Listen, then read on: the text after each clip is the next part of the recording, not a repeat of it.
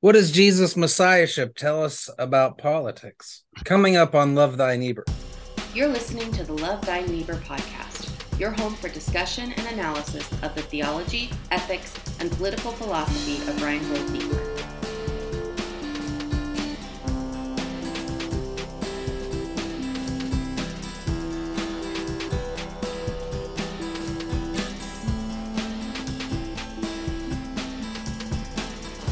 Hello and welcome back to another episode of Love Thy Neighbor, the only podcast that is exclusively dedicated to the theology, ethics, and political philosophy of Reinhold Niebuhr. I'm Cliff Bailey, and I'm joined by co-hosts Zach Narrison, Aaron Duncan.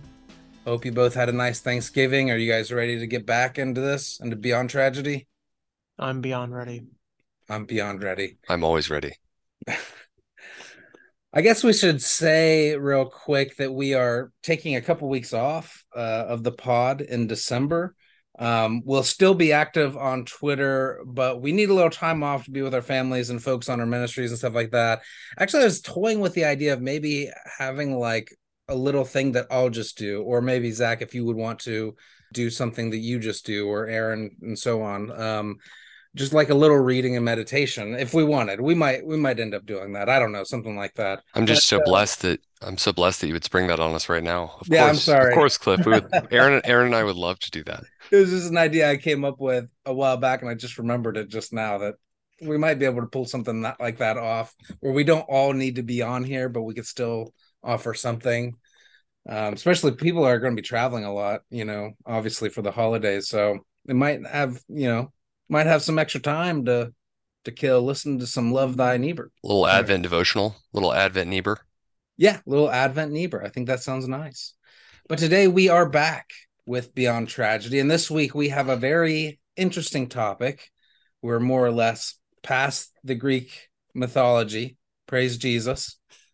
Man, that was a doozy. But the thing is, like, the crazy thing is, what we did a couple weeks ago with Greek mythology, like it did like keep me thinking about it, and I almost sprung this on you guys of doing a whole other episode just retracing our steps on that chapter to see what else we could pull out of it, but I'm done with it.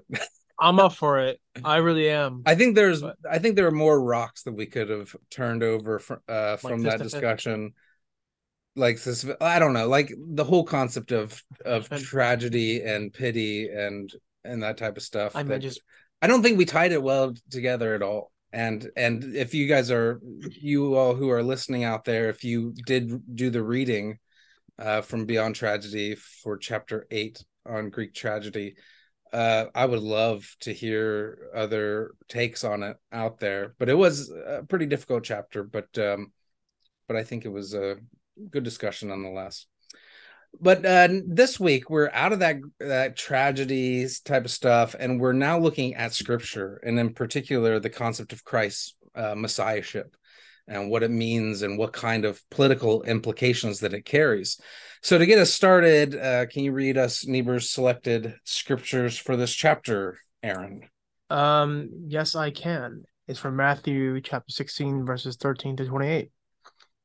Now, when Jesus came into the district of Caesarea Philippi, he asked his disciples, "Who do people say that the Son of Man is?" And they said, "Some say John the Baptist, but others Elijah, and still others Jeremiah, or one of the prophets." And he said to them, "But who do you say that I am?"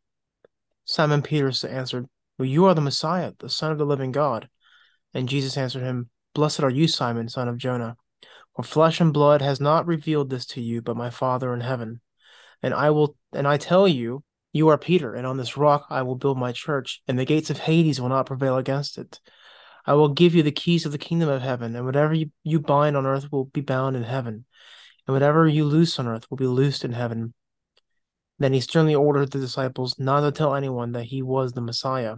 From that time on, Jesus began to show his disciples that he must go to Jerusalem and undergo great suffering at the hands of the elders and chief priests and scribes, and be killed, and on the third day be raised. And Peter took him aside and began to rebuke him, saying, "God forbid it, Lord. This must never happen to you."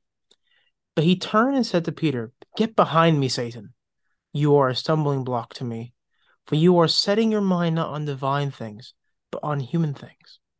Then Jesus told his disciples, "If any want to become my followers, let them deny themselves and take up their cross and follow me. For those who want to save their life will lose it, and those who lose their life for my sake will find it. For what will it profit them if they gain the whole world but forfeit their life? Or what will they give in return for their life? For the Son of Man is to come with his angels in the glory of his Father, and then he will repay everyone for what has been done. Truly I tell you, there are some standing here who will not taste death before they see the Son of Man coming in his kingdom." All right. Well, first of all, what any strong opinions on this section? This section of scripture definitely is, in my experience, somewhat controversial. I was kind of surprised that it's just kind of a surprising verse to choose because there's so much going on. I know in particular there's the binding ability, of Peter. All right. That's the papacy, that's a real sticking point. And to be sure, Niebuhr doesn't spend any time on that. No. So it's sort of a humorous thing. That's my point really, is that he touches on this really controversial passage, in my opinion, at least in Christian history, and then he presumes to just kind of, well, not really that important. Like he focuses on something totally different within it, which there is a lot of important things in it, but it's just interesting, I guess. I think my reading of this is so weighted by how it appears in the Gospel of Mark. Because in Mark, so this is read from Matthew, right? This is the Matthew one. Mm-hmm. The one in Mark comes as kind of the climax of him trying to explain who the Messiah is, and them just not getting it. Peter seems like he gets it at first, and so he says this is from the mouth of God.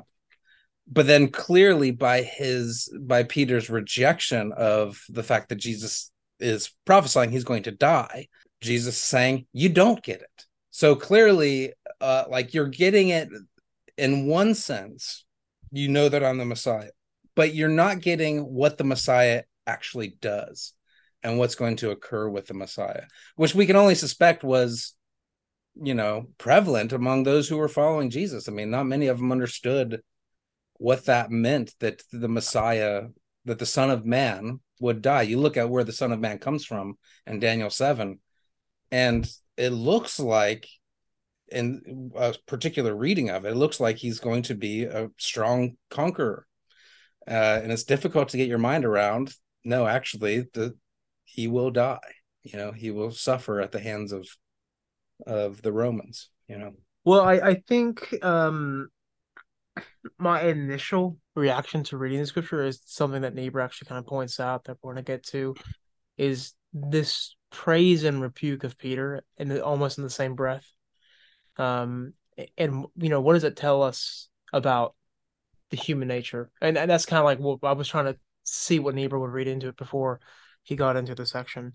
Yeah. So good. Well, so this chapter, by the way, is called The Suffering Servant and the Son of Man. And it's interesting. He's going to point this out more clearly in the chapter, but it is interesting how both of these are kind of talked about separately among the prophets, and Jesus unifies them. So you have the suffering servant of Isaiah, and you have the Son of Man of Daniel 7, and Christ kind of merging these two things. Typically, Christians today just kind of blend these two things together. Typically, Christians don't even really understand what the Son of Man is actually referring to at all.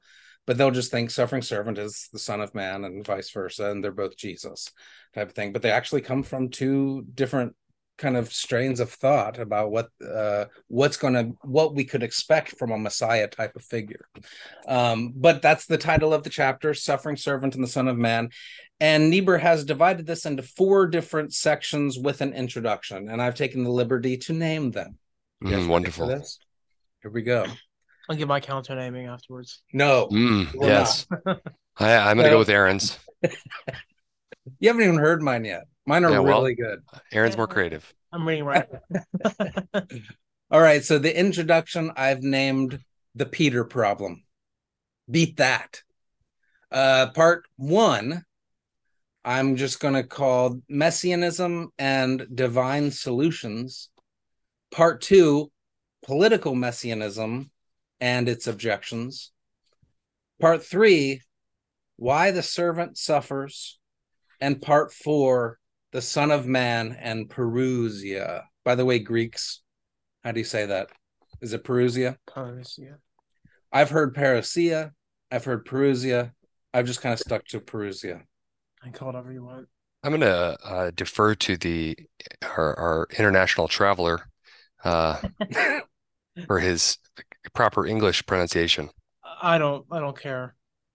Hey, I've been to Greece. There you have it. I've been to Greece. Oh, wow. So did you ask them while you were there? I guess I'm the authority here. No, I didn't ask anybody over there. Yeah. You're more of like a postmodern authority. There we go. There you go. I've only read, like, it's one of those words that you've read more than you have had and, just brought up in discussion. So I don't know. I've never known exactly how to read it except for the diphthong, the ooh. Oh, there's two pronunciations on Merriam-Webster's dictionary. There's parousia and Perusia. Okay. We'll go with Perusia. Does that sound good? That's fine. Okay. So anyway, now let's go to the introduction. Zach, do you have any opening thoughts on this introduction, the Peter problem? Yeah, I have a lot to say on this section. And it's really small, by the way. Yeah, it's a really small little introduction. Yeah, tiny little introduction. But I mean, the issue that he's highlighting here is that he's kind of juxtaposing the idea of the Davidic king coming and saying that Jesus somewhat rejected that idea, the Davidic king, and in place took the title of Son of Man from Daniel, and also took the title of the suffering servant from Isaiah. Now, I mean, right off the outset here, this is super ironic because, having done quite a bit of Bible school, I think that this would have just about any exegete that I had, just about anybody that's an authority on Matthew. I had a guy who was a professor who was my Greek professor, but he also wrote a huge book on Matthew. And his whole thing was that like Matthew and David were like, the idea of the Davidic king was like essential to the thesis of the book of Matthew. 100%. Yeah, so it's a little bit ironic. I think I understand what he's doing. It's maybe like the perception of what the Davidic king should be.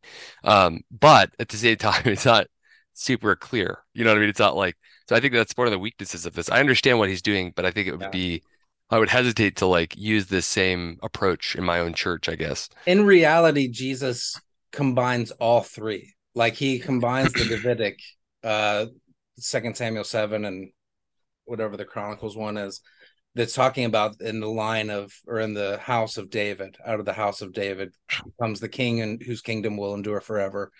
But we could say that he's combining all three of them, but he's reinterpreting the Davidic kingdom through the suffering servant and the Son of Man. I also think that has to do with the prevailing perceptions of the day. Like he's obviously painting it in the way that Peter would have understood it.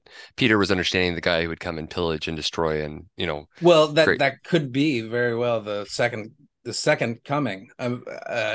We could say that, more of a Davidic type of kingdom could be seen upon God's final reign, the good and righteous king, but only what Niebuhr's point is going to be is that only God can institute that. It's not going to come about through our political messianism, I guess. Yeah.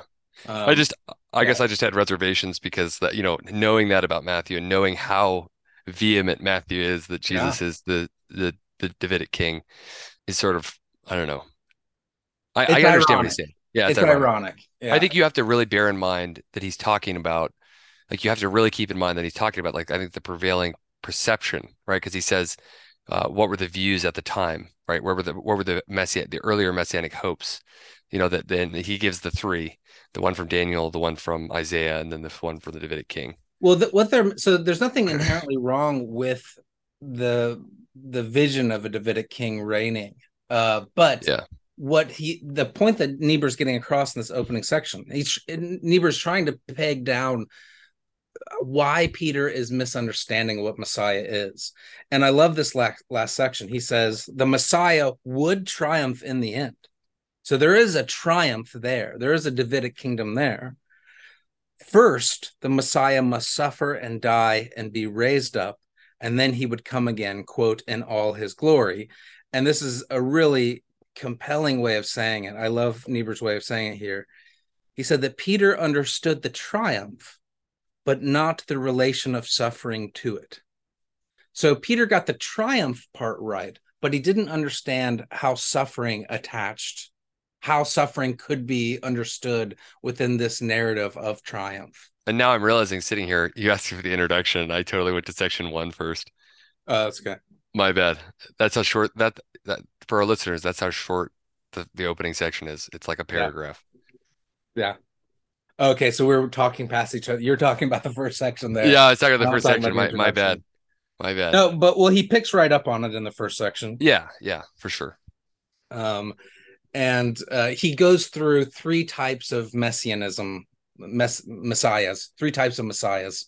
The first one is what he's calling political messianism. What's this? It's the belief in a utopian king. It's the hope that Peter was kind of hoping for. Yeah, that immediately this king descends and yeah. institutes his kingdom. It's similar to how we might see any revolution or coup, taking control of the government and instituting some kind of perfect society. Yeah, the good society. And it's interesting because Niebuhr says that this is actually, Christ posed this is kind of his great temptation. Mm-hmm. This is Christ's great temptation. This isn't like a reality as much as it is a temptation to Christ, what he doesn't want to become. Why does he pose this as a temptation? I guess we'll get into why he poses it as a temptation, but I guess there's reasons to believe that political messianism, while it may seem appealing on its face, is actually just close enough to being right that is actually dangerous, I guess. Let me put it this way. Niebuhr connects Peter telling him this, that you surely shall not die. You can't die. You can't suffer. What are you talking about, Jesus? He connects that to Satan tempting him in the wilderness. Niebuhr does. What's the connection there? Well, it would be wilderness and Satan tempting Christ, and Peter being, when Jesus says to him, "Get behind me, Satan." Right? Those are the two things we're looking at. I think it has to do with that, like that exaltation of political power. Jesus must have felt very strongly. This is what Niebuhr says. Jesus must have felt very strongly that this political conception of the Messiah, messianic rule, was a temptation. Like this rulership to just like take over and control everything. It was a real temptation that was faced, that Peter is exalting to him and saying, "Hey, look, take hold of this. Be the ruler. Take hold." And then the devil previously in the wilderness is saying, "Take hold, rule, exalt yourself." There's even a weird scene where people are like trying to, I don't remember exactly where it is. Maybe it's in Luke, where they're trying to like force Christ to be king. Do you know about this section? They're trying to like apprehend him and like force him to become king. I don't know. It's weird. Like, so people, our instinct, I think what this tells me about human nature is our instinct when it comes to like making things right in the world is to short circuit power and make it about an overcoming thing rather than a suffering unto others type of thing, a submitting unto others maybe, or something like that. I kind of get this image of the Jews wandering in exile almost as an analogy or allegory for the contrasting opinions and beliefs of a state, of a city. Niebuhr talks about relative justice as achieving an equilibrium of powers. It could be analogous to wandering in a desert when there are civil and social conflicts and strife between non-equal powers. And Niebuhr goes on to say later in this chapter that people are trying to impose some sort of good they conceive onto a society. And this is the sort of same temptation Christ is presented with. Impose your good reign on these people. But he doesn't. The only thing is when people in the history of the world it ends up with certain people dying in their place. So there is a reversal of this, whereas it's not people suffering at the hands of a leader for his imposition of his idea of the good. It is of the good king himself suffering for some greater ideal. But in terms of that wilderness idea, what I'm trying to play off of as the eagerness to get out of exile and into the promised land is brought about by an anxiety and gives up an idea of, well, this is where we're supposed to go. Mhm. It's so conceived of in haste and anxiety that And we don't haste and anxiety, we don't know where we're going. And this is probably the point about human nature that kind of Niebuhr's drawing out here as well. That our utopias are all examples of this sort of things, right? So, it's interesting you bring up haste and anxiety. That's exactly how Niebuhr would put it elsewhere, is kind of this rush to impose what is good, to overcome what is evil, but ultimately that creates more evil. That creates worse forms of evil. Yeah. It brings to mind kind of that book of Christian nationalism, just the conception of it. How when we are discussing this, and I know you weren't here, Zach, but I think that you listened to those episodes. Yeah, for sure. What came up from both Sabella and Weatherly was they noticed this really perverse sort of gospel that couldn't even bring itself to mention the cross. Mm-hmm. And so any power that can't conceptualize itself within that suffering, within the cross, is basically that short-circuiting. It's the Peter mistake. It's the Peter problem of short-circuiting to power, to impose what is good on the world, and never giving a glance, just skipping over the cross within Christianity that attaches suffering as a part of doing what's right. Yeah. In a weird way. So just playing off the words, the Peter problem here as well. The way Niebuhr is conceiving this problem is that people are looking forward to the future, but he is critical in the previous section on Beyond Tragedy of the lack of maturity of some people. So like there is a dialectic, I guess you can conceive of a Niebuhr of between Peter Pan syndrome and the Peter problem, right? Oh, interesting. Yes, absolutely. He's going to get into this, I think, in the next section. I think that I named it like the political messianism and the response to political messianism, because we can make a mistake and we can look at the Peter problem and be like, oh, that's wrong. And then we'll take the complete opposite view and just escape completely from the political dialogue.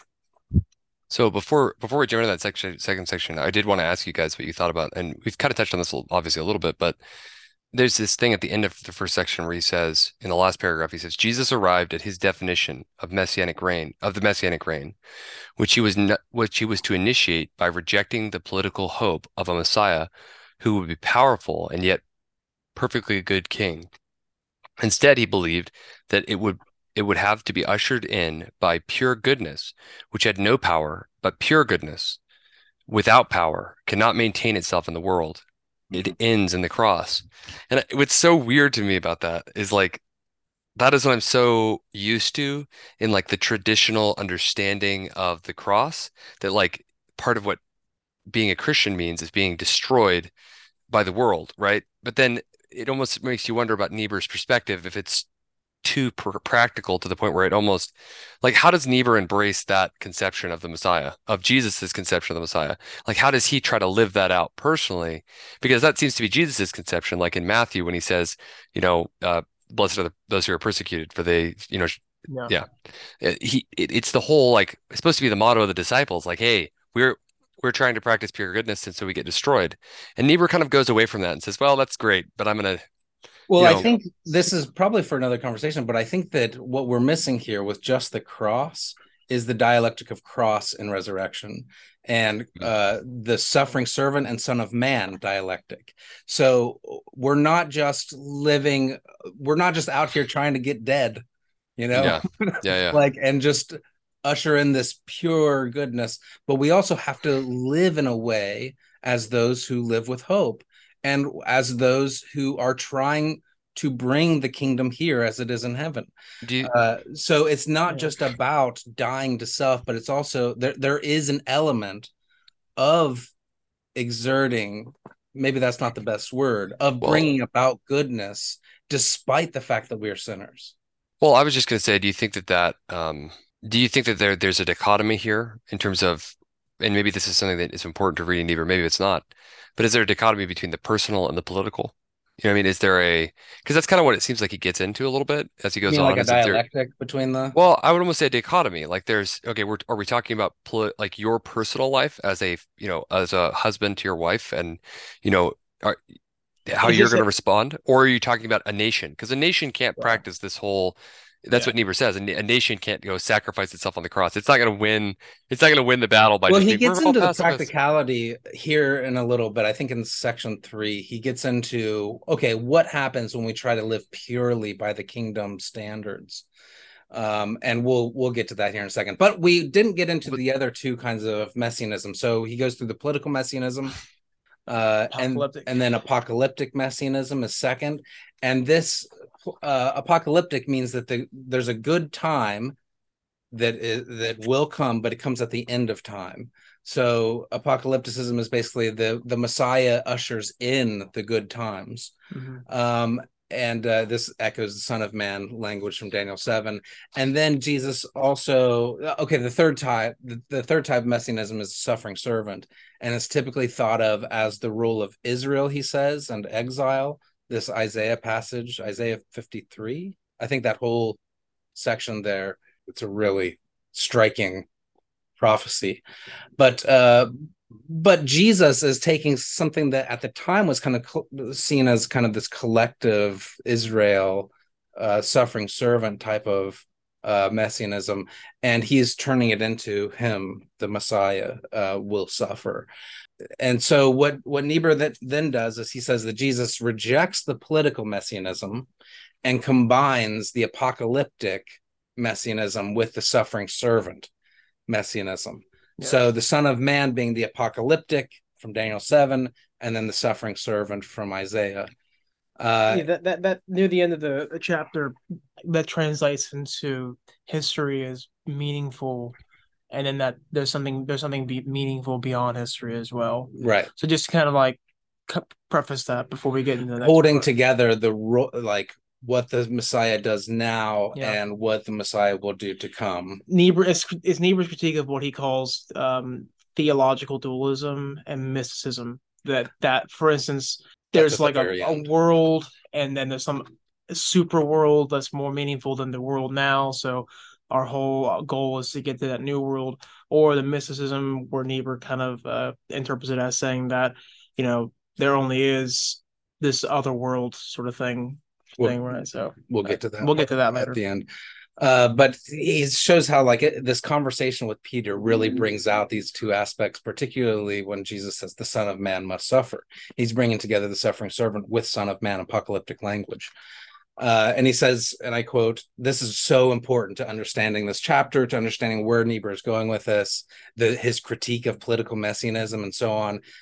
He says, quote, "Peter is thus in the position of being regarded as a mouthpiece of Satan for applying human standards to ultimate and divine problems."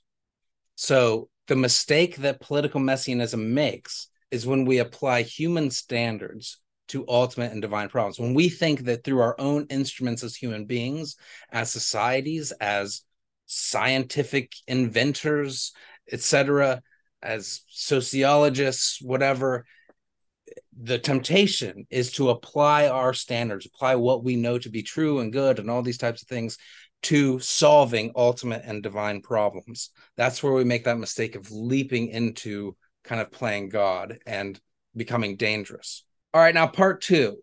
I have named it Political Messianism and Its Objections. This is an important point. So he wants to bring out, I like learning about this stuff. It's easy to view kind of political messianism, the Davidic kingdom, interpreting the coming Messiah as being, a political and military leader. It's easy to see this just within the context of the Hebrew faith. But what Niebuhr does here is he says that this is the desire of all humans. He expands political messianism outside of the Hebrew prophets, outside of the Hebrew scriptures. And he says, quote, "The political idea rejected by Jesus was older than Hebrew prophecy." So basically, political messianism is not a Hebrew thing. but it is a deep desire or inclination among all people to believe an ideal world can come about through an ideal king. And he gives several examples of this: Babylonians, the Egyptians, always viewing like this perfect king of coming and instilling this order. So this isn't just a Hebrew thing. And Niebuhr tends to think that there's traces of this even within the Hebrew scriptures. But he even says that it's in Plato's Philosopher King, is kind of rerunning this old trope.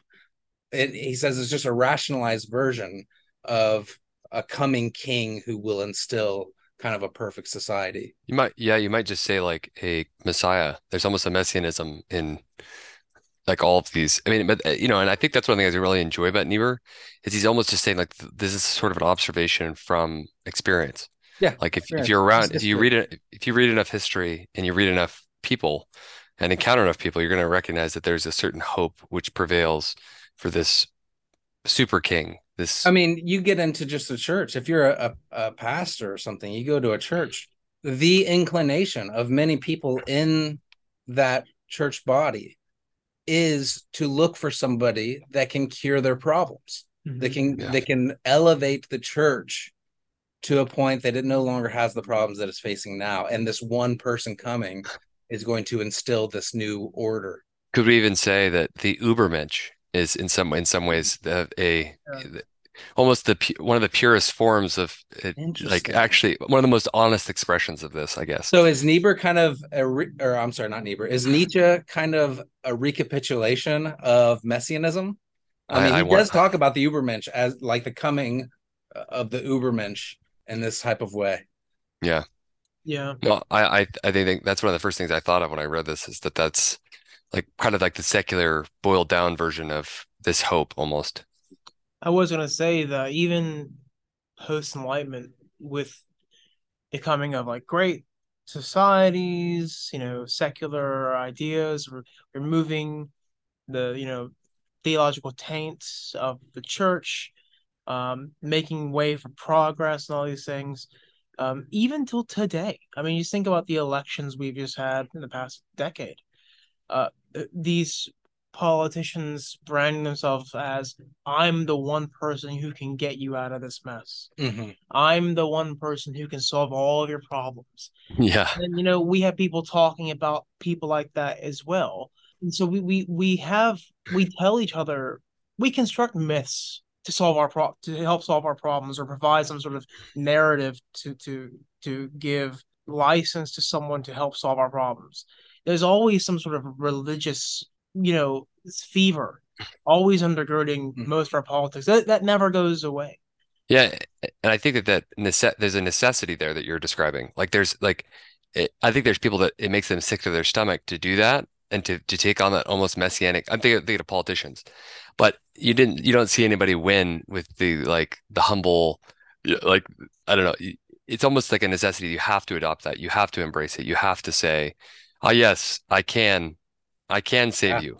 Aaron and I were talking about this the other day. There's kind of a necessary illusion in politics. Like if you don't pose an impending perilous problem, then you can't get people on your side almost. And everything has to be at stake in this election, Yeah, and I don't know how much of Chris Hedges you guys have read, but I think actually this would be my greatest criticism of him is that he's unrealistic about the necessity of this, right? It is clearly an illusion, but to constantly criticize those who are making these illusions, it's counterproductive. You know what I mean? It's like you're basically saying that. I think Niebuhr and Hedges, because I've read the Empire of Illusions by Hedges, but he talks about it like it's this thing we got to shake off, like this this Empire of Illusions.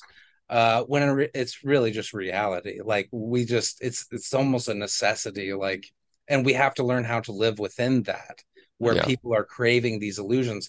Really, the best possible way to respond to the illusions is to do exactly what Niebuhr does: treat it all like religion, treat it all like it's theological problems. It's not something you can totally shake off. We are all incurably religious, which is another way of saying we're all incurably ascribing divine properties to finite things.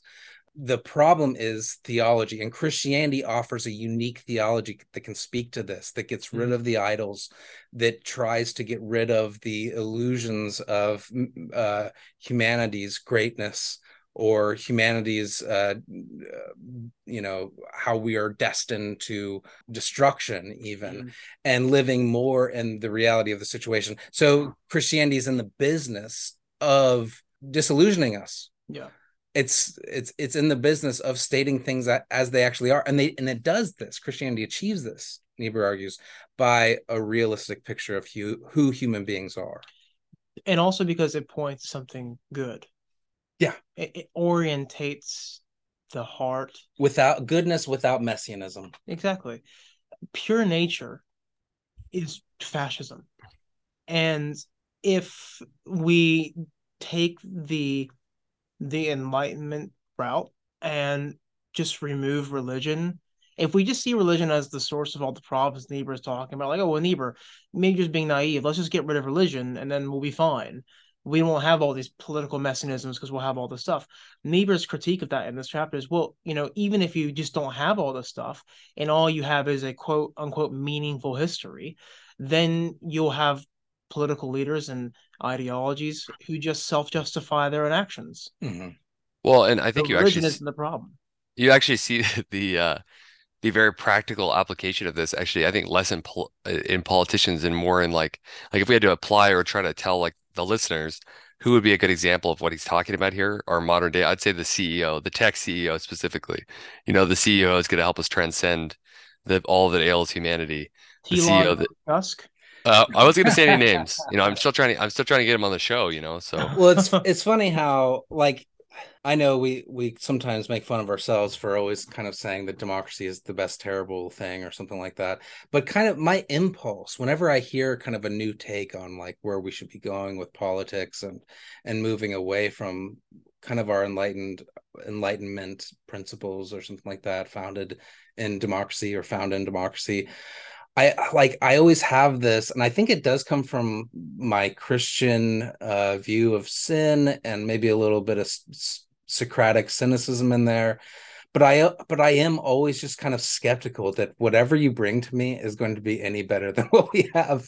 And in fact, by taking away, some of the problems of democracy actually creates new, worse ones.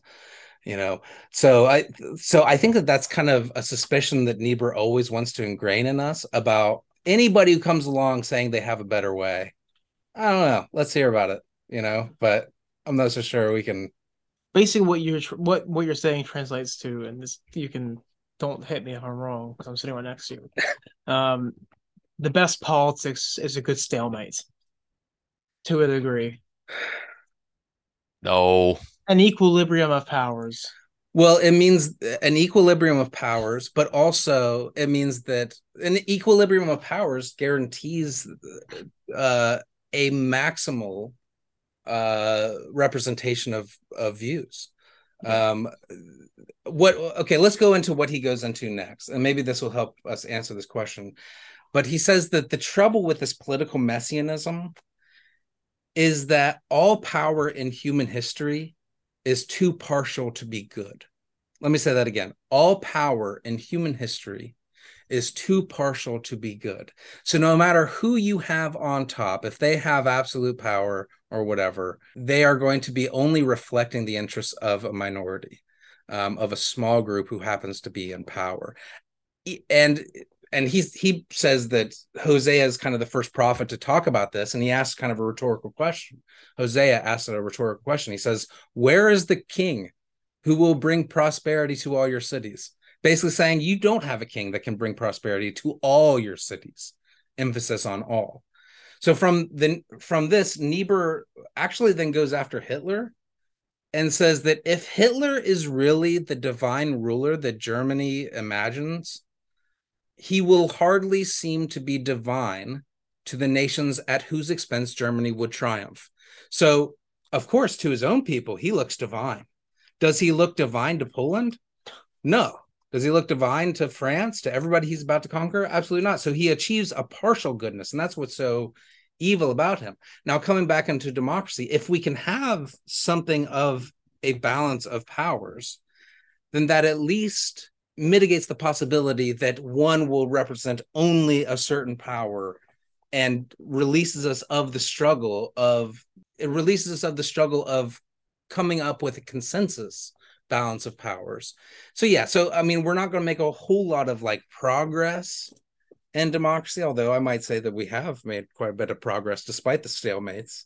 But at least it provides a window through which many minority views can come in, if we do enough to preserve what is democratic. Now, obviously, there's the argument in the past and still presently, there are many that are marginalized and don't have a voice. But that's a problem with democracy not being more fully exacted in reality. We should be all about bringing about more democracy so more people on the margins can speak. So anyway, any thoughts so far on I think this is an important critique, that the trouble with this political messianism is that all power in human history is too partial to be good. Hitler, he brings in Hitler. Hitler is only granting a partial goodness, but it is in part obviously evil. You could even say, right, and this is maybe part of the problem, maybe even in democracy, but in this just a few sentences after the one you just quoted about human power being too partial to be good, Niebuhr says that the power which organizes society is wielded by a particular group, and in as far as it rests upon that group, it will not be as unequivocally interested in the general welfare as it claims to be. Mm-hmm. So what does that mean? So Hitler, Mussolini, Stalin. I mean, even we could probably even say Roosevelt. All these leaders who claim to be in the interest for the people. Mm-hmm. It's a bit less clear that that's actually always the case, or even that, their ideal visions of the society and where it's going rests upon the general welfare of everybody. Well, that's why hence the critique of political messianism, that not one of these people can do that. Exactly. And he even goes to the extreme and says, okay, take a people who has been the most interested in equality than any nation ever, communism. Communists want to say, oh, hey, we're all equal here. We look after the interests of all groups. But Niebuhr says, no, look at the Moscow trials, where essentially Stalin expels Trotsky. And had the shoe been on the other foot, Trotsky probably would have expelled Stalin. I realized what they tried to do, trying to prove that Trotsky was a fascist. Yeah, exactly. They were trying to other Trotsky, even though he was just kind of degrees apart from Stalin. I know Trotskyists would probably be like, no, he was totally different, and Trotsky's method would have worked, or something like, or whatever. It would have worked in Russia. Whatever. LOL. The point is that even in the most interested, even in the country that is most interested in equality, still has ways of only representing a partial goodness. Well, and he says at the end of section 2, I think this is like undergirding what you're saying, because we're still in section 2, I believe. Mm-hmm. And I think that it's rare that Niebuhr makes like a statement that is like core to his political and theological, like, it's really hard to systematize his stuff, but if I was going to systematize it, I think this line that comes at the very end is like, it helps understand this whole section 2, but also just understand Niebuhr and like kind of almost an axiom, I think, of his belief. He says, we are still living in a world which falls short of the kingdom of God, even though the law of the kingdom has been revealed to it. And I think that like there's something about like maintaining that, holding those two things together, the fact that the kingdom has been revealed, but that we continually fall short of it. You have to, if you want to understand Niebuhr, you have to understand that those two things are held in tension and not like fused together. Mm-hmm. Yeah, that this talk about kingdom and how it relates to politics is tricky, but it's so good. I mean, it's really important that we get this. But we need to establish, first of all, this is where Niebuhr sets up kind of what his understanding of justice is. And he says that, as a realist, he says, politics is always a contest of power. At its best, it arrives at a tentative equilibrium of power. So at the best possible scenario we have, given the contradictions of human nature, is some kind of a tentative equilibrium between powers. And he quotes St. Augustine and says, the peace of the world is based on strife. It's based on the struggle, between powers. But here's a very interesting insight. He says, perhaps Jesus regarded the political aspect of messianism as such a terrible temptation because illusion about politics lead to the most baneful consequences. And this is important. I have this one highlighted here. They lead to the religious sanctification of the inevitable injustices of a political power. So when we have these illusions about politics that are necessary, ushered into our political framework by means of a messianic type of figure, this ultimately leads to a religious sanctification of the inevitable injustices of a particular power. So Hitler's going to fail, no matter how much you believe he's the Messiah. But now, because you believe he's the Messiah, that automatically sanctifies in your mind every action that he does. So it can no longer be evil. Once you view Trump as chosen by God, as the second son of man, I think is the book title, then therefore everything he does is sanctified, is baptized into, his own sanctification. It's true, man. It's completely off the base, but I just remember hearing a guy being interviewed by some reporter, and the guy was like, well, I've never heard someone talk more about God and Jesus, so he must be a Christian. I was like, so dangerous. Well, okay. Yeah, it's so dangerous to just automatically attribute kind of a divine sanction to a person who's in power. Yeah, that's really bad. So he tears down the illusions about political messianism, but then he turns on those who have arrived at this conclusion, who just like Niebuhr are like, yeah, political messianism's bad. But then they further conclude, unjustifiably, that all politics is therefore a lost cause because of it. So this is kind of, I think, the dialectic that Zach was pointing to earlier, where, okay, now that we've rejected political messianism, now, we can't find anything good in it. Like you can't do anything just or good or bring about any form of peace whatsoever. You'll get people asking questions like, well, what does the kingdom of God have to do with the politics of this world? Right. This clear, setting up this clear dualism. Yeah. Many friends who say that. So, and this is what he basically says. Basically says then that just because the love and harmony of the kingdom of God is not fully reigning here, and just because relative peace and justice are only established through this equilibrium of power, does not mean we should have nothing to do with it. It doesn't mean we should write off politics completely. And he says, and here's a quote from him, in large areas of life, Niebuhr says, in large areas of life, our concern must therefore be to prevent life from destroying life. This problem of elementary justice can be solved neither by returning to the ideal of the good king, nor by trying to introduce pure goodness without power into the world. So what we have born right here from Niebuhr's in this section is Niebuhr's trying to say that on the one hand, we can't just sanctify one person to bring in all political goodness. On the other hand, we can't just have people so set apart and so holy and so pure in their goodness that they can just usher in goodness into the world without power whatsoever. But he says this is an impossibility. I mean, I don't know. I don't agree that it's an impossibility, because I think there are people who have done that. Done what?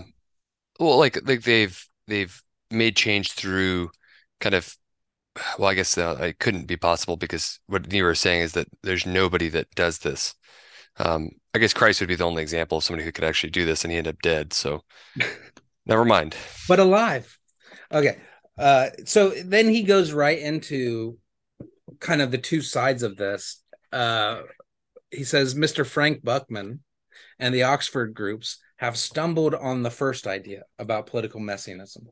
They dream of the kingdom of God on earth through the conversion of Henry Ford or Adolf Hitler. He really hates Henry Ford. Yeah, he does. Lumping him up with Adolf Hitler. But I'm sure that was like a popular thing at the time of imposing on Henry Ford and Adolf Hitler, obviously kind of a messianism that they didn't deserve. Yeah. But the hope is, if we could just convert them, then they'll be able to bring about this greatness.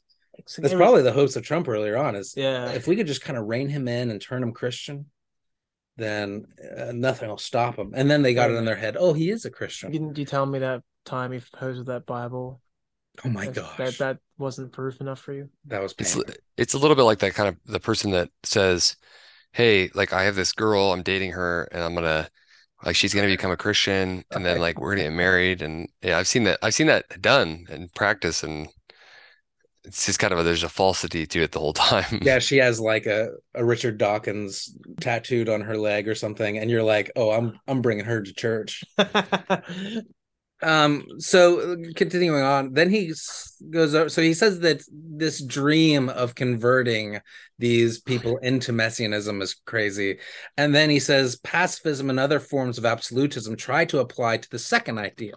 So just being really good. And he says they regard the ideal of pure goodness without power as a simple moral possibility, which waits for its application only upon a resolute moral decision. That's the apocalyptic thing, right? Yeah, it's just taking it as apocalyptic. They do not understand, Niebuhr says. These people do not understand the sinful contradictions in human nature and do not see that even the man who tries to live in terms of pure love will display qualities of selfishness in his life from which other men must be protected. Interesting. So even the good person, we like people who aspire to just be good Christians, we need protection from them too, because they aren't they're nuts too. Like, as we've seen in history, we need protection from the Puritan types. Witches sure do, So this leads me to I remember, I'm thinking back to just the natural flow of how our debate went with Anthony. For some reason, I got stuck on this when we were debating pacifism. I got stuck on this thing, wanting to show him that church is politics. That, okay, you can escape from the political proper world, but still within your own community of people, there is still politics here where we are therefore incapable of purifying ourselves from the task of overseeing sinful groups of people and guiding them into a more just way of living. So even in church life, we are as ministers, as pastors, we are kind of like politicians in that we are overseeing sinful people who are incapable of wrongdoing and evil. And therefore, we can't completely purify ourselves from, the world, because the world is our church, Yeah. We are still making difficult decisions, and we still can't just be good, and count on people to not be sinful. So the thing I would say that is I agree. Rowan Williams once said that politics is just the art of living with one another. Baseline. The issue I think a lot of people like maybe Anthony or other people even people like my parents would take issue is when you assess someone like Donald Trump as an outsider, he's not a quote politician unquote when he's running. Right. Why is that? Well, he's not so institutionalized as someone like Hillary Clinton or Barack Obama might be. So when I think people talk about the difference between politics and the church, they're just talking about two separate institutions, not really minding the fact that politics is a broader definition that encompasses a wider reality. Well, this is a part of the problem where people will associate all this evil with the political realm. Yeah. And Niebuhr would call this a necessary evil, it's a balancing of powers and stuff like that. But that is the same world as that your church is in. Mm-hmm. There is no clean break between the purity of the church and the evil politicians over there that's still within the church. And we know this more than anybody as workers in the church, that there is always power going on. There's always a balance of power. I tell you what, man, if you listeners out there are doubting this, come to my council meetings, okay? I love everybody. I love every single person in our church, but there is an invisible power going on in how people talk to each other, how people propose different things. There's even like kind of a building coalitions aspect to the job of getting people on board before you present things, whatever. Like there's a balance of power already existing in your church that you have to deal with. And preach. There's not this clear, let's just all die to self. And let's just all pound in ourselves to crosses every Sunday. And that's what the church is. It's much more complicated than that. We can never completely extract ourselves from the contradictions of humankind. And that's what Niebuhr's going at here. And I think one of the most painful things to deal with, not most painful, but yeah, it's painful. It's like agonizing is the word I would use, is when somebody comes along and they say that they speak about like Christianity in terms of ideals. And so they say, well, this isn't the ideal. Like we shouldn't have to do politics. We shouldn't have to persuade people. We should just be able to just come out and say whatever we want. Well, it's like, well, there's different opinions and different views and different tolerances for suffering and different tolerances for disagreement and all this different stuff. And so when somebody comes along and says, it's actually more naive, to take that approach to say that this is how it should be. And it's like, great, that's wonderful, but it's not, and so it's very painful as a pastor to have people constantly kind of coming to you with that naive view that there should be no politics here. And it's like, let's just be like Jesus. Yeah. Let's just be like Jesus. It's like, it's not that simple. There has to be politics, and we will play politics regardless. That was my, like, when Reverend Bailey was away on. I love you calling me Reverend Bailey. Sorry. When Cliffy boy over here was away for his holiday, I had to preach in his stead, and I gave this. It was during our stewardship month, asking how people can contribute to the church, and in their own means and times and talents. And I preached a sermon on 1 Corinthians 12, the latter portion, where Paul basically is saying that we should give attention to those we deem less or weaker than us, and trying to get everybody in that group who are struggling for positions of power to just give attention to the other groups, instead of just looking at themselves and their own needs. And I'm starting thinking, like, well, is Paul being too idealistic here, or is this an actual thing? And I tend to think, well, this is an actual solution to our problem, and it can be implemented. Notice he's not ignoring the reality of power. He's just saying, look to those who don't have it, and elevate them. The reality situation is, Paul concludes the section with, just remember, when one of us suffers, we all suffer together. But when one of us rejoices or is honored, we all rejoice together. And so, I mean, there is a powerful inversion of our normal expectations and view of politics. And I think we should strive to implement that in our congregations or whatnot. But again, the issue is, as you said, cliques, groups, people, ideals, expectations, these things. And and good luck. Like a good example, if anybody doubts this, like all you'd have to do is say, have you ever had a pastor that lost credibility, that like obviously had a terrible idea, or I don't know, pastors lose credibility for all sorts of reasons. That pastor's ability to lead his church is like gone. You know what I mean? And so he had to build that credibility. Like that's a political thing. You know what I mean? He's building credibility so that he can persuade. Yeah, it's naive if you don't. And it's strange because a lot of people in the church want to exit the political sphere for a lot of the reasons that people want to leave the church, because of the politics of it, because of the difficulty of it, because of the power, structures of a church. They feel othered, they feel marginalized. Or it's the monastic appeal. You know what I mean? It's the desire. It's the desire to be.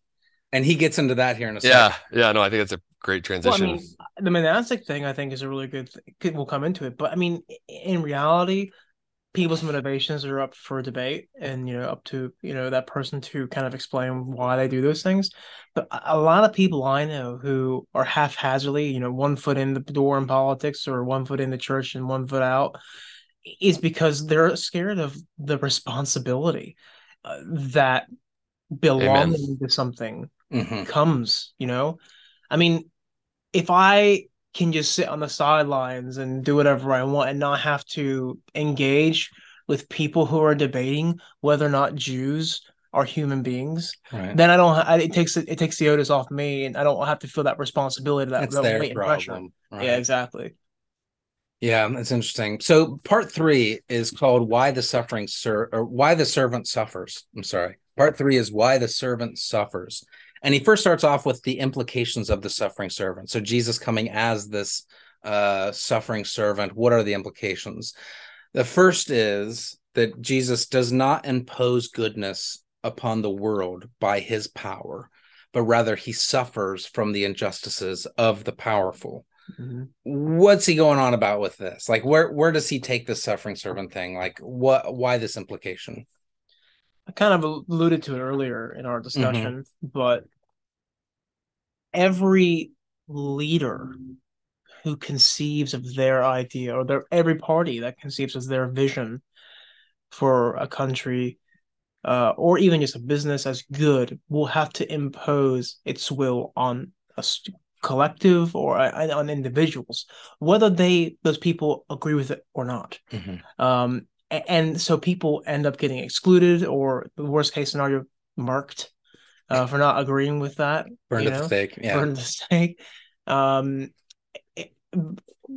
the suffering servant, who in the fullness and glory of God is true power, does not impose his will, and is thereby killed because he doesn't raise up an army or people. Right. And Niebuhr really he brings us up many times in his writings, the irony of the Jewish and Roman structures being the pinnacle of human goodness, being the thing that killed perfection.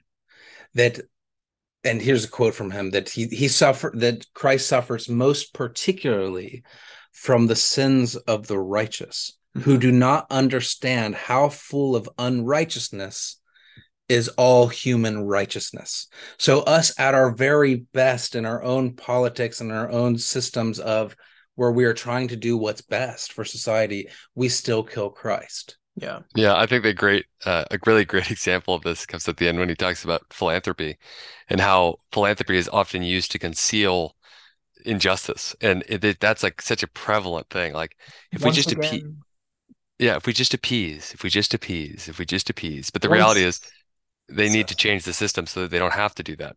Once again, it's just another hit at Henry Ford. Like when I read that, I just read like Henry Ford. It's like absolutely. Every time you read philanthropy in Niebuhr, just think of Henry Ford. But the one thing that I wanted to bring up too is that the weird imposition of powers. So like in our world, when a party or a CEO or someone imposes a new strategy or some sort of method or policy proposals, what they're doing is trying to advance something. They're not trying to uncover problems. They're trying to just provide solutions. But the one thing that Niebuhr writes is that the sinful world is not destroyed by the kingdom of God. It is, however, fully revealed. Yes. And this is part of the reversal of Christ's non-imposition of his power. He reveals how evil the world is by getting killed by it, by relinquishing his power. There's this interesting connection that we have to make here between the creation is good. There are hints of good. Think about this. There's even hints of goodness in us killing Christ. This is messed up, but we are wanting to do what is right. But Christ showing up and us killing him for being perfect is the proof of how far we're gone. Like how bad even our righteousness is. Yeah. And he says, this is a great quote. He says, the world does not know how far it has strayed from the pattern from creation, from good creation. The world does not know how far it has strayed from the pattern of creation until the original is revealed. This kind of reminds me of another Heraclitus quote. But do it. Let me just pull it out real quick, because this is like, I was wondering this earlier when after we read it, but let me see if I can find it. Come on, Heraclitus, where you at, buddy? Anyway, Heraclitus says something to the effect of good and evil are the same thing. Pain, like when I have to stab you to open you up for surgery, it's painful. That could be considered. It's like unity of opposites. Unity of opposites, sort of thing. Mm-hmm. And like in this issue, what you're getting at, it shows the complications of just relying on what motivates us. Mm-hmm. You know, are we really just depraved individuals for killing Christ? Or like, you know, are those people fully evil, unredeemable? Yeah. Like, would you say like the Jews who call for Christ's execution, the Romans who, you know, crucified him, are any different than people down the street right now? No. And so that kind of like, well, they have different motivations. We are so far beyond corrupted. That's why we have to constantly be looking back to Christ. Yeah. Maybe that's the big difference between his righteousness and ours. Maybe it gives new life to what Christ says on the cross, you know, the line, forgive them for they know not what they do. Mm-hmm. You know? Well, and this drives a huge wedge between our understanding of political messianism, Trumpism, Hitler, Stalinism, whatever, and what actual true goodness actually is. That we shouldn't expect any human being to bring about except anything that is just about a new balance of powers that's going to exert a new form of partial good at the expense of great evil.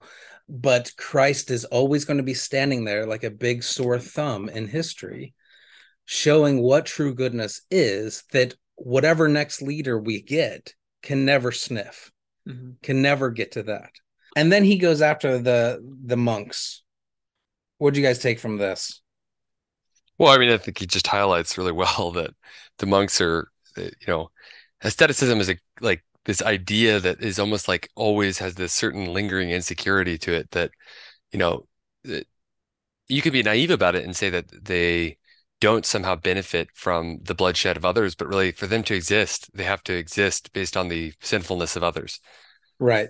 They have an illusion that's almost as perverse as the political messianism, and that they think that they are pure by escaping society and just living on their own or something like that. I love what he says here. It is. He says that monastics like to think they are living the kingdom, but are unwitting, quote, parasites on the sins of his fellow man, and he ought therefore to claim no moral advantage over them. So he's saying they benefit basically from the moral sacrifices others stake in the equilibrium of power. The people in DC maybe, or wherever, the positions of power, who are doing the hard work of balancing this power and maybe sinning, or doing something less than good because they're a part of this, because they're a part of the swamp type of thing. They're kind of like the Good Samaritan, not the Good Samaritan. They're kind of like the guys in the Good Samaritan who walk by. You know, I just got to stay out of this. I don't want to offend anybody. Yes. Yeah, I don't want to offend anybody. Like, I don't want to like cause any problems. So I'm just gonna like leave you there. That way, like nobody. But at the same time, he calls them parasites. They're actually benefiting from the stability that politics is providing. Yikes. Yeah. So take that. Basically, I'll let those other people sin so that I can enjoy the relative stability that allows for my monastery to exist. Yeah. Or to fund my monastery. Exactly, to donate. Yeah. I'll let you. It's kind of like, I think you brought this up on a past podcast, Zach, about, I think you watched some documentary on cults, and like this cult was like making all this money off of these people, but they were claiming to live this minimalistic life, but they were selling things they were making or something like that. It wasn't a cult. It was actually just a commune. And I think it still exists today. It's like in Virginia or something like that. And yeah, they literally, like, they had to come to the realization that like the reason they can exist as a commune is because they sell products to a consumeristic society that's willing to buy their product. And they were fully aware of that. And actually, Niebuhr says that that's a good thing, to be aware of the fact that, at least be aware of the fact that you're, Yeah, it's don't have great. any illusions about this. Like, Yeah, let's call it what it is. You're making a living in a a parasitic capitalistic commune. society, just like everybody else. Yeah. Yeah. That's funny. And the same goes, man, for like all these semi-monastic expressions of Christianity. And I'm not going to mention the theologian's name again because we've Oh, mentioned him enough on here. But this kind of purity, gosh, I follow. Yeah, I'm not going to there's a go. huge portion of evangelical politics that Yeah, this is their just stay politic. away. Like I want gay to preach, politics. and Yeah. actually, you see it worked out in church conflicts a lot of times, where somebody will say something like, somebody will do something rather heinous, and then somebody else will say, "Well, I don't really want to get into this. I'm not going to take sides. I'm just gonna stay back so that I can minister and be able to share the gospel with them." And it's like, dude, they did something heinous. Like, take a side. You know what I mean? You're not, by abstaining from this, you're actually condoning what they're doing. You know Yeah. what I mean? But You're not actually free of it. reading Niebuhr, you really you're able to empathize with them because they are at least, combating the political messianism, right? And they pick up on that critique, and that's good. And they're like, we don't put our trust in politicians, which is a good thing. I wish that more people on the right had that, and the left for that matter. But then they'll take this extra step and draw a conclusion that therefore let's wash our hands of the whole thing. Well, but it's an illusion that they are pure. Right, You know what I exactly. mean? It's an illusion that they are, that they're not buying things from that are made in sweatshops, and on and on and on and on and on, that they're not somehow benefiting from that system. Right. I wish we had a better conception of trust, because someone like Good child. trusting in like a Trump is not really trustful. Again, it's just kind of someone throwing off all the stuff they hear onto someone, say, fix it. Mm-hmm. That's not trust. It's just deification. Mm-hmm. It's abdication. What do you mean? It's abdication in the sense that it removes the personal agency of the person from having to deal with the problems in the world. Right. And especially a democracy. But again, that's not really trust. An image of God. Because, I mean, again, what happened after the midterms? Blown out, Democrats controlled the Senate, and everyone's like, DeSantis is looking quite cool down there. Right. So that's not really trust. They're kind of just hopping to the next guy to do their dirty work. Yeah. Yeah, that's interesting. I think we had an episode a while back about this kind of deal with the devil type of thing, that Trump actually allows them to kind of do the bad stuff for them, almost do the dirty work for them in a more overt sense without taking any, not even having the appearance of Christian sensibilities or anything like that. Just you do it, you get it done, and allow us to exist. I mean, that is the monastic life almost. Yeah. There's something even more sinister, though. It's so more sinister to me to claim purity, but to have somebody else, murder, doing the dirty work. You know what I mean? Absolutely. To say I'm a pacifist, but I sure love being in the United States where people die for my, the peace of society. Well, that's the thing. I remember Howard was talking about. Sorry, I named him, but I remember him talking about how we worship America we even sacrifice our youth in war, and it's almost like we're sacrificing them on an altar. So he gets that part, but then he's speaking also from a country that has benefited from young men dying, to maybe establish U.S. global hegemony, so that he could have his book deal, and live that like that. I'm sorry, that's a really cynical take, but I'm just saying he's ignoring the reality of his own contingency upon that system. But there is a subtle and, subtle yet glaring issue, is to what extent can we positively say these things are they benefit, they do, but it almost is like throwing lambs to the slaughter, like throwing young 18-year-olds into Vietnam. I understand what you'll come with, stopping the spread of communism in the Well, I don't East. believe that. I don't, that You don't believe with that now? Vietnam. Well, again, I mean, it's one of those things. It's like, well, for what purpose? Iraq, Yeah. again, is do these things have sort of benefits? Yeah, I mean, people do benefit from those things. We Usually, benefit from global security, I yeah, guess, yeah, from not having Putin's running around and taking yeah. over countries. I just I We see it as a much more intimate tension, and it's so hard. I mean, to say it. And this might be where like people like a Hauerwas or even I kind of want to throw my hands up in the air sometimes. Like, well, how can you measure this out? Because those things are so intimately tied together. It's beneficial, yet it's awful. It is awful. And I'm not going to defend like sending soldiers like kids into war zones, but I think that we can look at the current system and understand the evils that can come from not having certain threats and a balance of power in the world. it's just Like, it's yeah, go ahead. incredibly pretentious. I think that's the thing. It's pretentious to believe that you have it.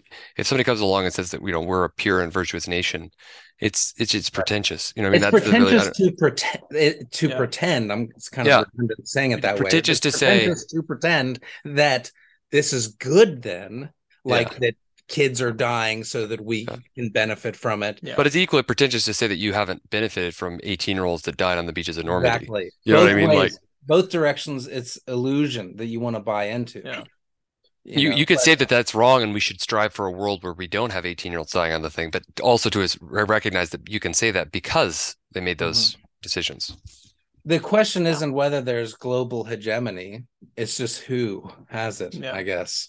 And that's, yeah, I guess, I don't know, I think all three of us would probably say I'd rather live in a Western, democracy friendly style global hegemony than, the alternative. Yeah, I mean that's so true. I mean, I recall reading in there's a fantastic book. I can't remember the author's name, but it's on the existentialists. It's a sort of narrative on how existentialism arose into Paris through the Parisian philosophers, Simone de Beauvoir, Jean-Paul Sartre, um, Camus, these guys.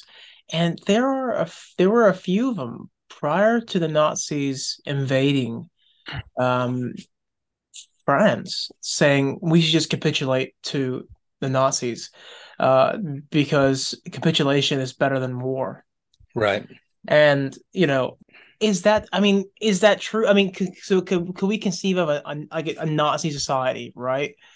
Today, sure, it wouldn't be democratic. Sure, it would have atrocities and these things, right? It would have all these sort of things. A lot of dead There would be a Jews. lot of Yeah. dead Jews, right? But there might be some white Germans at this point will be talking similar to us. We just need to maintain our system to some extent.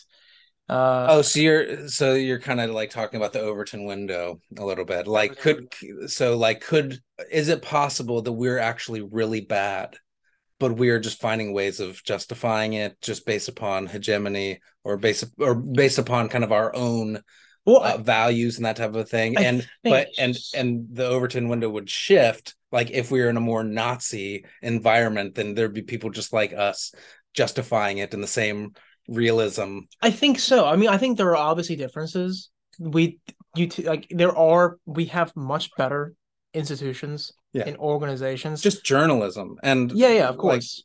And they're there's a not freedom. not dead Jews. Like, all those things are great. Right. And all the things are fantastic. Um, so there obviously are more preferable scenario situations. But if we're going to be realistic, like I think Niebuhr wants to be as well, if we had a different world, you know, there would be people probably saying the same things as us to an extent, right? Uh, I don't know. yeah, but you couldn't Niebuhr talks a lot about freedom, talks a lot about human rights. He talks a lot about things that a totalitarian system does not have, that are based on human nature, something that is unchanging. So even in a totalitarian system, yeah, you throw Niebuhr into that. There's a reason why Bonhoeffer could be like, this is not good.